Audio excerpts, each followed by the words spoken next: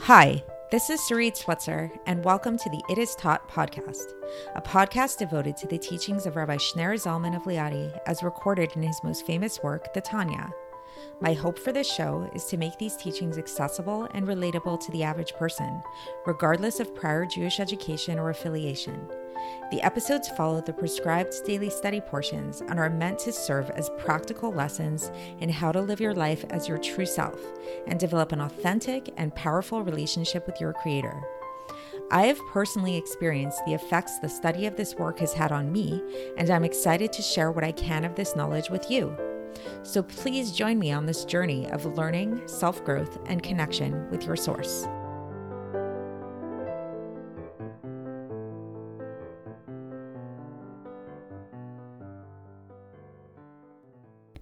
Hi, and welcome to the It Is Taught podcast. This is episode 482 for the 26th of Adar in a regular year. And today we are going to be discussing Nirvana. Not the grunge band Nirvana from the 90s, but rather where they got their name from, namely the concept of Nirvana, which is an Eastern idea most widely popularized by Buddhism. And we're actually going to bash this concept somewhat. We're going to talk about how not only is it not necessarily a Jewish idea, but how it's actually a futile and kind of pointless goal in the grand scheme of things. So what are we talking about here? So first, just to get a little bit of a background as to what Nirvana is. So Nirvana is basically the idea of enlightenment, so to speak. According to dictionary.com, which I will admit that is not necessarily the be-all end-all for definitions, especially religious definitions like this. But nevertheless, vocabulary.com defines nirvana as being a place of perfect peace and happiness, like heaven.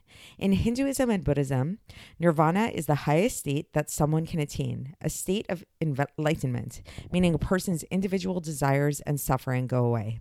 So on first glance, this might seem like a really noble and attractive goal, like really rid ourselves of human suffering and attachment to physical things. And it seems, in fact, to mirror a lot of the things we've been learning about in Tanya, like not being too attached to physicality and to our bodily desires and attaining more of a sense of selflessness and everything like that. But now here's the thing, and I think that the key comes from, again, this albeit perhaps imperfect definition from vocabulary.com, the first line of this definition, which says nirvana is a place of perfect peace and happiness, like heaven. So here's the thing.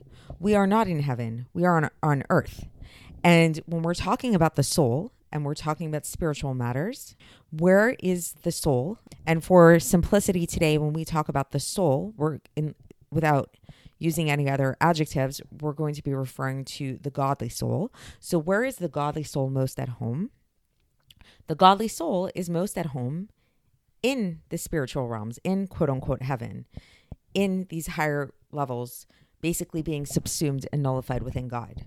So according to mystical sources, and this is something that we're going to touch upon today, for the soul to come down here into the body is actually a very grueling and painful and difficult process. It's not so simple. It's a very, very big leap. This is not the place of comfort for the soul. And the truth is that even the most righteous of people who have really perfected themselves, people who have quote unquote achieved enlightenment, whether in a Buddhist sense or even in a Jewish sense, like people who are true tzaddikim, no matter how enlightened they can become, no matter how refined they can be to their soul, the godly soul down here, is still going to be extremely compromised compared to what it was up in the heavens. It's still going to be a very far stretch from the state of perception and experiential feeling of being close to God that it had or has when it's in its home in the spiritual realm. So the question then comes up as to, why did the soul come down here? What's the point of it all? So according to the Buddhists, it would be in order to achieve this state of enlightenment within our bodies and get reattached with our souls. But this is really like, it's a little bit not, it's an explanation that kind of leaves us wanting, because if the truth is, as we've just explained, that no matter how much we strive and try to achieve this state of enlightenment and attachment to our souls and refinement of our godly souls, even if we are the most perfect person in the world, like the Buddhists might say Buddha, or, Moshe Rabbeinu in a Jewish way, lahavdil, our godly souls are still going to be not in this state of perfect awareness. It will be nowhere near where it was when it was in the spiritual realms. And not only that, we've also learned about how our godly soul is actually totally perfect, and it has nothing negative attached to it at all. And even though it does come down here into the physical realm, it doesn't actually get blemished in any way. So there's this idea in Judaism that there's what we call the Pintele Yid, part of ourselves as Jews that never gets impure, never gets dirty in any kind of way. This is the part of us when we wake up in the morning and we say Moda ani, Moda ani. We thank God for bringing our souls back into our bodies. This is an explicit statement that we say this before we even wash our hands in the morning, because it's something that we're saying that there's a part of us, this is our soul that's inside of us, that is beyond tuma, it's beyond impurity. So this soul that we have, this godly soul that resides inside of us, is free from impurity, and it doesn't need any kind of rectification. It does not need to be fixed in any kind of way. So now we're left with a really strong question. So we know here that, first of all, the goal is not to achieve nirvana, enlightenment, and all of that, because if that was the goal, we never should have come down to earth to begin with, because we were already in this state of enlightenment that was much higher than anything we can achieve on earth before we were born and before the soul came down to earth. And in addition to that, the godly soul itself does not need any kind of rectification. So even if we wanted to say that maybe it needs to come into this world in order to achieve a new realization and a new rectification, no, it doesn't. It's perfect. There's nothing wrong with it. It is not in need of any repair. So if all of this is true, and if now we've hopefully successfully debunked nirvana, or at least my understanding of it, then why? Why did the soul come down here into this world? And today we're going to learn the answer to this. And so we are, again, in the middle of chapter 37. And in the middle of chapter 37, we're up to right now, what we're going to learn today is about how the reason for the godly soul coming down here into this world is not for itself, because it's true. The soul does not need any kind of rectification. And it's also true that no matter how high of a sense of enlightenment or awareness that the godly soul achieves down here, it will never reach anywhere close to the awareness and state of perception that it has in the higher realms. The reason why the godly soul came down here into the world was in fact a totally selfless act. It had nothing to do with itself. It came down here into this world for the sake of the animal soul, for the sake of the body, and for the sake of this physical world. So it's an extreme act of self-sacrifice that the godly soul went from its home in its higher abode and came down here in order to help accomplish God's mission to transform and elevate physicality, whether that is in terms of our physical bodies, whether that's in terms of our animal souls, and whether that's in terms of the world at large, the physical world at large. And just as a side note, which the Tanya doesn't really get into today, but I thought it would be interesting to mention, the godly soul does actually benefit from all of this at the end of the day. So at the end of the day, while it was a very selfless act, it is a very selfless act when the godly soul comes down here into the world, and it's not really initially here for itself. It does gain ultimately at the end of the day, and it does get something by being here in physicality that it could not achieve in the heavens. But that's a subject for another time. So for today, we're really just going to get into the text now and focus on the mission of the godly soul in terms of how it pertains to the physical world down here, into our physical bodies and to our animal souls. So here we go. So the Alter Rebbe begins, and he says that every spark, so remember we talked about how there's 600,000 collective Jewish souls, and then of those 600,000 collective Jewish souls, there's 600,000 sparks and other sparks and all kinds of different things that make up all of the millions of Jews in the world. So for every one of these sparks, of these godly souls, it did not come down here into this physical world, into this world for its own right, which is a great descent, which is a real state of exile for its own sake. Because even somebody who's a total tzaddik, somebody who's a totally righteous person who serves God out of fear and love, that is a great fear and love, a love in pleasures, ava b'tanugim it's called, will still never attain the same state of attachment, of dveikus, to God of fear and love that it had prior to it coming down into this world, into this physical world. Not even a sliver of it. It's not even going to come close to that state of attachment that it had. And there's no comparison or similarity at all to these two different states, as is known to any thinking person, because the body would not be able to handle this kind of love and fear. It wouldn't translate down here. But rather, so why did the godly soul, come down here into the body? To be vested in the body, in the animal soul. This is in order to rectify them, only for that purpose, and to separate them from the negativity of the three klipos atmeos, the three impure klipos that we've been talking about, these three impure husks that conceal God. And how does it do this?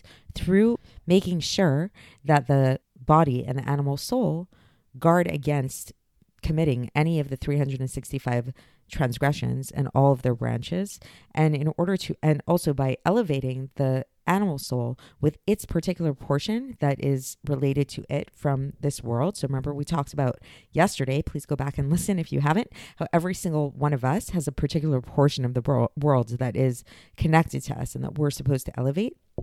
So the godly soul assists in this. The godly soul assists in connecting our animal souls with connecting us with our particular portion of this world and uniting it with the light of the Ein Sof Baruch Hu, the infinite light. And the godly soul helps draw in this infinite light into these things, namely into the animal soul and into this portion of the world that is related to it, through keeping all of the practical commandments, like we talked about above. And then in brackets, the Alter Rebbe says it also is talked about in the Eitz Chaim, the Sefer Eitz Chaim in the 26th gate, because the soul itself does not need rectification at all. And the soul did not need to be vested in this world for any other reason other than to draw down God's light and to rectify the world and the animal soul. And then the Alter Rebbe concludes this section by saying that this parallels exactly the secret of the exile of the Shekhinah in order to rectify the spark. So he ends off with this little portion, but basically it's kind of like a little cryptic here, but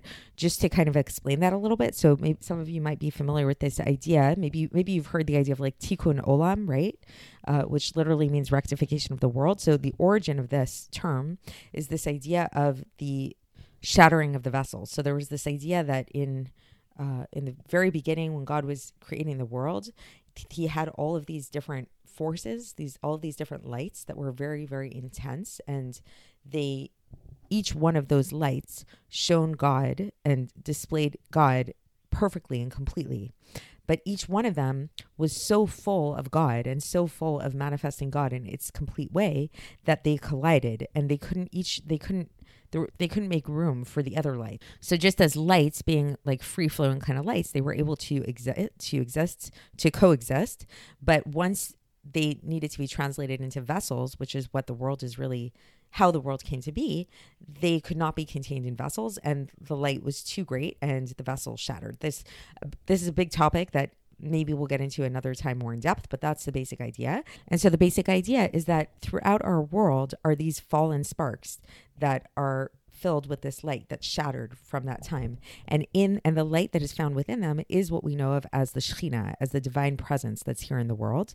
And so what the Alter Rebbe basically is saying in this section is he's saying that this secret of the exile of the Shekhinah, which is within these fallen sparks all around the world, this is directly related to everything we've been talking about our divine soul coming down here to rectify the physicality and the animal soul in our portion in the world, because every single one of those fallen sparks has a relation to one Jewish spark soul. So it's all interconnected. Like we're all connected to this divine mission of elevating the sparks. So basically, to sum up all of this, so just to recap, what we talked about today is about how the divine soul itself, the godly soul, is perfect, and it doesn't need to be rectified in any way. It's a part of God. It was perfect before it came down into the world. And in fact, in coming down into the world, it is a huge descent for it. It's very difficult. It's very grueling. It's not pleasant at all. And so when it comes down here, it's not doing it for its own sake, because it doesn't need to be rectified. It's here merely for the purpose of elevating the animal soul, our physical bodies, and the physical world around us by separating these things from the negative forces that conceal God. And we also talked about, bringing it back to the beginning, about how another proof for the fact that the godly soul is not here for its own sake is because the whole point of the godly soul is about really achieving this state of awareness and love and fear of God. And no matter how much a person cultivates this love and fear and awareness of God down here, it will never in any way come anywhere near the state of enlightenment, of awareness, of love and fear that the soul has in the higher realms above, which is why devoting a person's life to this pursuit is kind of, not that we shouldn't be focused on loving and fearing God, as we will definitely talk about in the Tanya later on. However, and we touched upon it already somewhat. However, on the other hand, it's not only about that. It's not just about coming to a state of love and fear of God, because if that was the whole point, the soul did not have to come down into the world to begin with at all, because it had that state of enlightenment in a much higher and more profound way above. So I hope that was enlightening, no pun intended. And we'll continue with this chapter tomorrow. I'll speak to you then. Thanks for listening to the It Is Taught podcast, hosted by Sarit Switzer. This podcast is dedicated in loving memory of my maternal grandfather, Avraham Yitzchak ben Binyamin HaKohen of blessed memory. Music by Shoshana. If you enjoyed this episode and would like to support the show, please share it with others and subscribe on YouTube, Apple iTunes, Spotify, or wherever you listen to podcasts. And make sure to leave us a 5-star review. To find out more about the It Is Taught project, including more information on my soon-to-be published book, please visit our website, itistaught.com. To catch the latest from me, follow me on Facebook, Instagram, and Twitter. Looking forward to speaking with you tomorrow, and until then, have a great day.